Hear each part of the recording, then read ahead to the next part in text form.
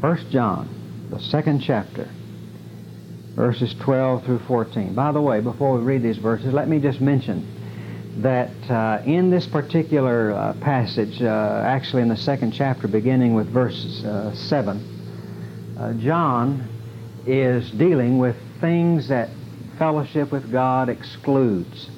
I think the primary theme of the first two chapters of 1 John is our fellowship with God. And this fellowship with God includes certain things, as we've seen in chapter 1 and the first verses of chapter 2, but it also excludes certain things. And if we're going to live in consistent fellowship with God, there are certain things that must be excluded. And as we saw this morning, one of the first things that need to be excluded is the wrong attitude. Wrong attitude. He that hateth his brother. Another thing that needs to be excluded is wrong affection. Verses 15 and 16 and 17 speaks about loving the world. And then beginning in verse 18, wrong associates need to be excluded. And there he deals with the Antichrist and the spirit of Antichrist, which is already in the world. And so it helps us to understand what John is dealing with in this passage, the things that are to be excluded if we are to live in a consistent fellowship with God. So now let's begin reading with the 12th verse, and we'll read just through the 14th verse. 1 John 2, verses 12 through 14. I write unto you, little children, because your sins are forgiven you for his name's sake. I write unto you, fathers, because you have known him that is from the beginning. I write unto you, young men, because ye have overcome the wicked one. I write unto you, little children, because you have known the Father. I have written unto you, fathers, because ye have known him that is from the beginning. I have written unto you, young men, because you are strong, and the word of God abideth in you, and ye have overcome the wicked one. When I was in college, I heard about a philosophy teacher who gave an unusual final examination for the semester. When the class walked into the room that day to take their final exam, the professor gave them only one question. You know what that question was? Why? W-H-Y. That sounds like a question a philosophy teacher would ask, doesn't it? But anyway, that was all. That was just the only question. That was the whole final examination for the entire semester's work. Why? Now, the interesting thing is that only one student out of the entire class got the right answer. You know what the answer was? Because. Why? The answer? Because. I have an idea that student didn't write down because he knew that was the answer. That was just the first thing that popped into his mind. Why? Because. Now, 6 times in these verses, John uses the word because. Because. Because. Now remember, in this passage, John is dealing with things that are to be excluded from the believer's life. And he is getting ready in verses 15 and following to talk about our exclusion from the world and from certain individuals. Now, I think that John is anticipating a question. And the question, why? He says, love not the world. Why not? Don't have anything to do with certain kinds of people, and there are the spirits of Antichrist in the world, and they're not of us, and don't have anything to do with them. Why? And so what John is doing in this passage is giving the basis for this exclusion. And before he tells them what things are to be excluded from their life, he stops to remind his readers of their Christian experience. And he's trying to make them conscious of what it really means to be a Christian. Because, you see, everything that he says is based upon their experience as Christians. And everything he's going to say, all the exhortations to withdraw from the world, will lose its meaning and force if they forget what it really means to be a Christian. That's why 6 times in these verses he uses that word because. I'm writing to you because. What's he writing? He's writing this, love not the world. Why? Because. I'm writing to you because. And so he supports his appeal and exhortation by reminding them of their Christian experience. And what he's saying to us is that our lives are to be consistent with the experience we've had in the Lord Jesus Christ. And the church is nothing more than a school where you and I learn to live the new life that is in Jesus, and the life that we live must be consistent with the experience we've had with the Lord Jesus Christ. And so in this passage, John is giving a 4-fold statement of our experience in grace, telling us what it really means to be a Christian. And the reason we are to withdraw from the world and refuse to love the world is because of our 4-fold experience in the Lord Jesus Christ. All right, let's look at this 4-fold experience. Let's look at the 4-fold why we are to exclude ourselves from certain things and certain practices. First of all, we are to exclude ourselves from the love of the world because a Christian is one who has received forgiveness of sins, because we have been forgiven our sins. I write unto you, little children, he says in verse 12, because your sins are forgiven you for his name's sake. Why should I be separated from the world? Why should I not love the world and cherish the world and become absorbed into the system of this world? Well, because I've been separated from the world, because my sins have been forgiven me. The word that's used here for forgiveness was a word that was used of releasing water from channels for the purpose of irrigation. And it meant to bring life. It meant to bring life. It meant to send a liberating force, to send a life-giving force into it. And you see, forgiveness is a liberating power. And the experience that I have in the Lord Jesus Christ is an experience of forgiveness that liberates me from the desert of this world. But another meaning behind the word forgiveness is, as you know, to send away. The basic idea of separation is found in this word forgiveness. Now, it is a cardinal truth of Scripture that the Lord never forgives us in our sins. He always forgives us from our sins. He saves us from our sins. You see, if a man is saved from his drink, he's separated from his drink. If a man is saved from his immorality, he's separated from that immorality. You can't be saved from something and still be in it. And so the very basis of my salvation, the very first foundation of all Christian living is this, that I have been forgiven of my sin. I have been separated from my sin. What does the psalmist say? As far as the east is from the west, that's how far he separated our sins from us. Therefore, John is going to say, I'm writing to you that you love not the world, neither the things that are in the world. Why? Because you've been forgiven. You've been forgiven. You've been separated from all of these things. By the way, you'll notice it says that our sins are forgiven us for his name's sake. I like that. Our sins are forgiven for his name's sake.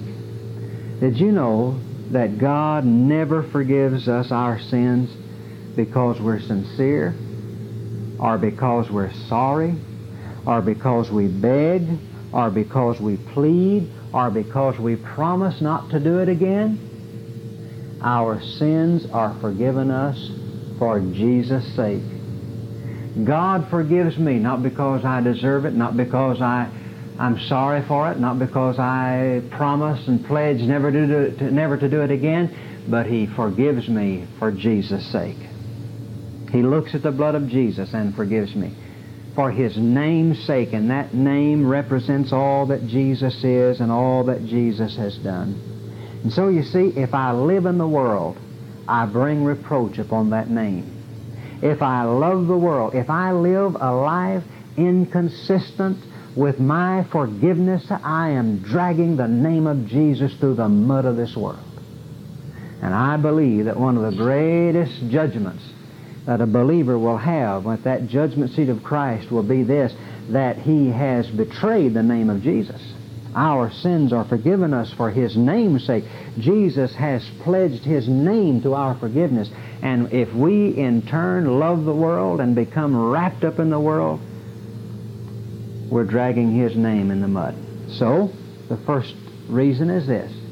We're not to love the world. We're to be separated from the world because our sins have been forgiven. All right.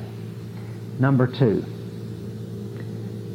A Christian is one who recognizes the deity of Jesus Christ. He recognizes the deity of Jesus Christ. Look at verse 13.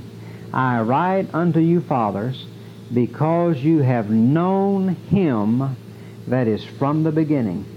You have known Him that is from the beginning. Now this phrase, from the beginning, designates Christ in His deity.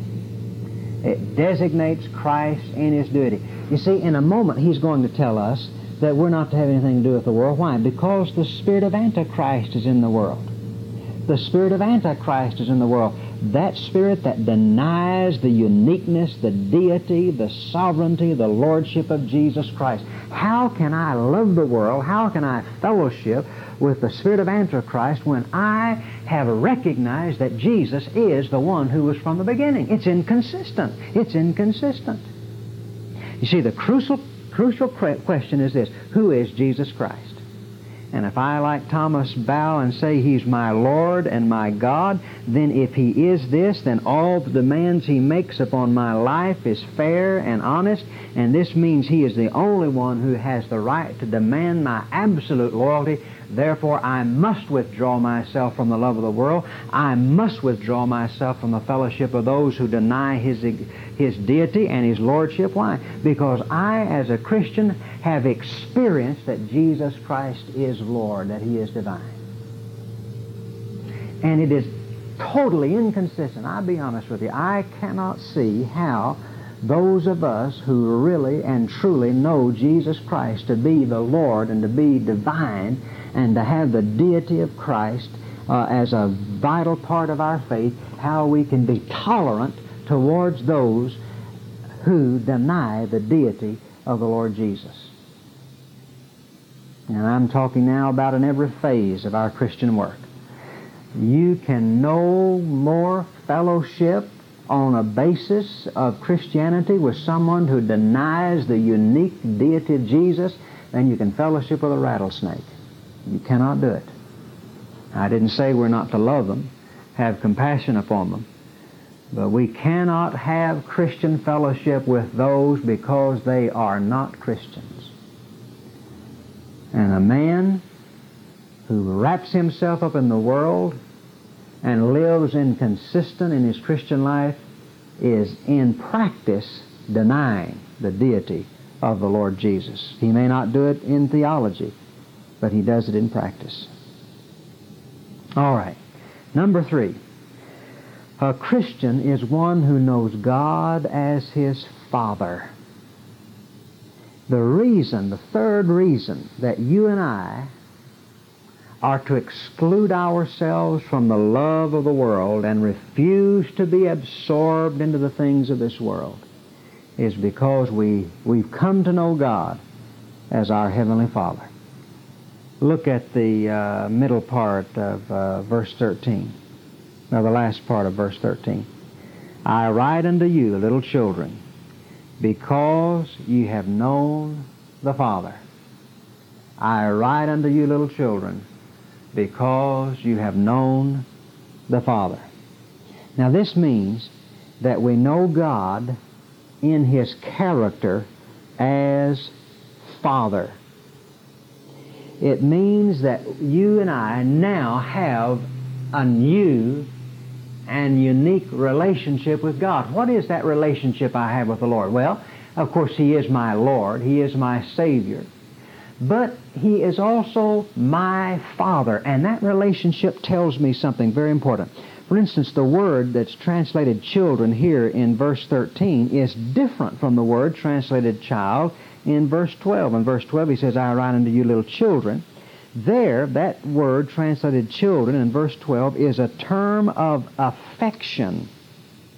But in verse 13, the word translated children is a term that implies subordination or discipline or dependence, and it is used when speaking of God as our Father. All right, now get the picture.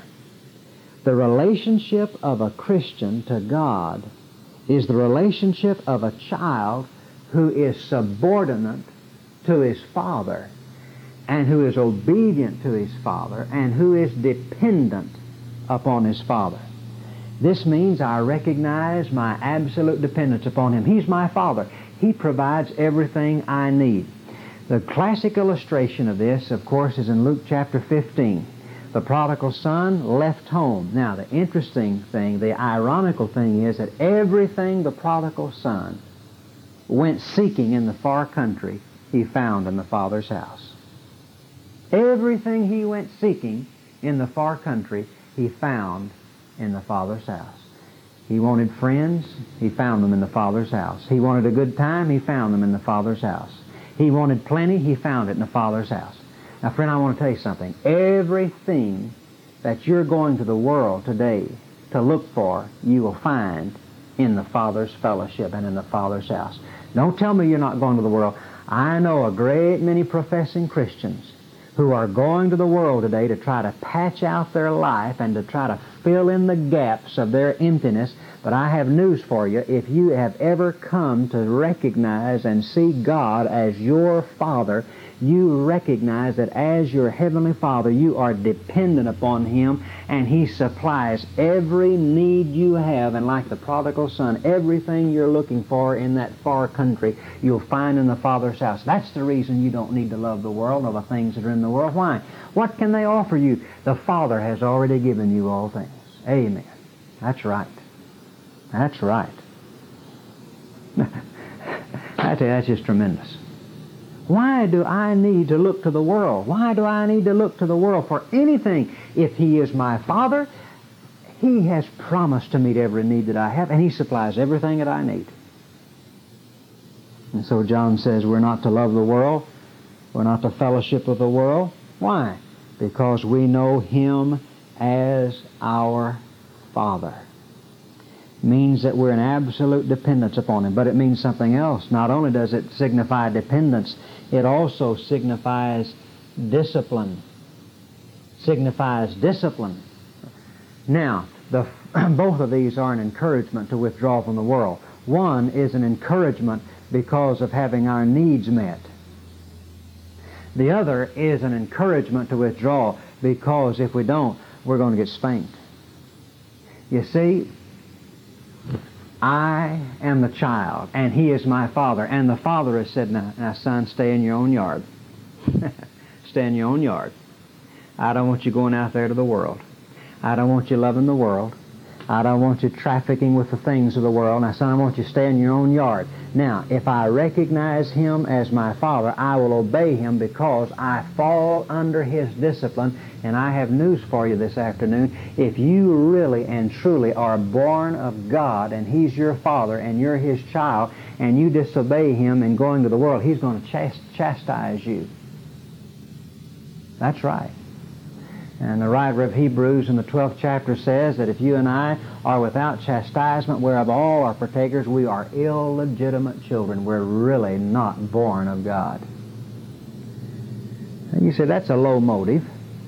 That's a low motive. You mean I I'm not to go to the world simply because I'm afraid God will spank me. Listen, friend, a low motive is better than none at all, and God usually starts with you where you are. And so if that's the only motive that'll appeal to you, then that shows you where you are spiritually. That's right. That's right. God deals with us where we are. And if the only thing that will persuade you and encourage you to withdraw from the world is the threat of chastening, then that tells you where you are spiritually. Now, you ought to withdraw from the world simply because you love God, and simply because you know that all that the Father has is far better than the world can offer. But if you're not that far along yet, and if what motivates you is fear of a spanking, then that's better than none at all, and God will use that. So, we're to withdraw from the world, exclude these things in the world from our lives, because we know God is our Father. This means dependence upon Him and discipline from Him. All right, number 4, and I think this will be all we'll have time for this afternoon. A Christian is not to love the world, not to fellowship with the world, to separate himself from the world, because he has overcome the devil. He has overcome the devil. Look at verse 14. I have written unto you, fathers, because you have known him that is from the beginning. I have written unto you, young men, because you are strong, and the word of God abideth in you, and you have overcome the wicked one. Now, why should I withdraw from the world? Because I have overcome the god of this world, who is the devil. Now, notice that this particular verse, this particular aspect of the Christian experience is addressed to young people. Now, why is that? I think it's because most of the battles are fought during the time of youth. Now, I'm speaking now not only of physical youth, but of spiritual youth. And John uses these physical ages. He uses these physical ages to express spiritual truth. For instance, when he speaks of little children in verse 12, he's speaking of all the Christians in general.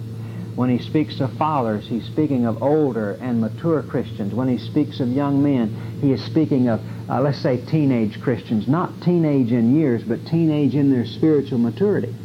And there are these young Christians who are just children. They're babes in Christ. They have forgiveness of sins. Maybe they have not experienced yet in practice that overcoming of the devil. Maybe they've not learned how to wage spiritual warfare. And then so there are the young men, and then there are the fathers. And these indicate, as I've said, not simply physical age, but spiritual age and spiritual progress in their Christian life. All right. Now, most of the battles are fought during the time of youth, both physical and spiritual. And the groove in which our life is to run is decided during the early years. You see, most of the issues of life are settled in our younger years. And our habits, our philosophies, our lifestyles are usually set in concrete in our later teenage years, in our early 20s. And if a battle isn't won here, it probably never will be won. And you know, you can deal with older folks today, and you can find that a vast majority of their problems can be traced back to victories that were never won in their younger years. And so he addresses himself to these young men, and he says, you're strong, and the word of God abideth in you, and you've overcome the wicked one. You've overcome the wicked one. Now, there is no way that you and I can ever overcome the world until, first of all, we overcome the god of this world. But once we have overcome the god of this world, then there is no excuse, and I use that word advisedly, there is no excuse for our not consistently overcoming the world. Notice he says you are strong, and this doesn't refer to physical strength. You are strong. Now look at the secret weapon. Look at the source of that strength. And the Word of God abides in you. The Word of God dwells in you. All right, now, listen very carefully. How do I come to the place where I am strong and I can overcome the devil, thereby overcoming the world, and excluding from my life everything that is worldly? How? What's the secret? The Word of God dwells in you. Not on the shelf, not in a bookcase, but it dwells in you. Now, I don't think I need to go into this very deeply, because you know that the word dwell, we've discussed it many a time, it's one of John's favorite words. The word dwell means to be at home, indicates a permanent residence. Now, the secret of victory, my friend, is not a cataclysmic experience, not an ecstatic experience. It's not a 30-second trip to the altar. The secret of steady, consistent, everyday victory over the world and over the devil is to be found in this, that the Word of God abides in me. It dwells in me, and that dwelling in me means that it is at home in my heart. It controls me, it dominates me. It simply means that the will of God, which is expressed in the Word of God, is the discipline and the determining factor in my life. Now, naturally this means before the Word of God can dwell in me, I have to take it in me. Friend, there will never be any lasting victory in your life until you learn to discipline yourself to have a daily time with the Lord. How much time have you spent today in reading the Word? How much time, and I don't mean now studying for sermons or studying your Sunday school lesson, I mean just getting alone with God and opening that Bible and letting God speak to you through the Word. It is amazing to me how few preachers of the gospel, ministers, Christian workers, how few of them spend a regular, disciplined time every day in the Word of God. We do it catch as catch can, haphazardly, spasmodically, and then we wonder why there's no consistency in our life. I am discovering more and more, increasingly every day, that my disposition, my temperament, everything about my spiritual life goes along smoothly or roughly in definite proportion to how much time I spend alone with God, how faithful I am to that quiet time every day with the Lord. I've got to take it in first. Now, my advice to you is to discipline yourself to set a time every day, a regular time every day, when you're going to withdraw as best you can from everything else and get alone and just read the Word. Read through the Psalms, read through the Proverbs, read through the epistles, and just pray and let God speak to you through that Word. And I wish we had more time to spend on that, but we've covered that in other messages, and so we'll not take the time now. But it not only means taking in the Word, but it means the Word taking over. Not only the Word taking into our heart, but the Word taking over in our heart. Now, there is some people just take it in and put it on a shelf, and it lives there as a guest. No, it is to be a member of the family. Not only is the Word to be taken into our hearts, it's to take over in our hearts. And this is the secret of strength. This is the secret of victory. It's a permanent victory. Overcome indicates a permanent victory. That is a word that expresses continually overcoming. And it is a perfect victory, overcoming. Why? We overcome continually because the Word continually dwells within us. You see, not only have we taken it in, but it has taken over, and therefore our lives is controlled and dictated to by the will of God as it is expressed and revealed in the Word of God. All right. I think we'll stop right there. I want us to bow our heads now for a moment.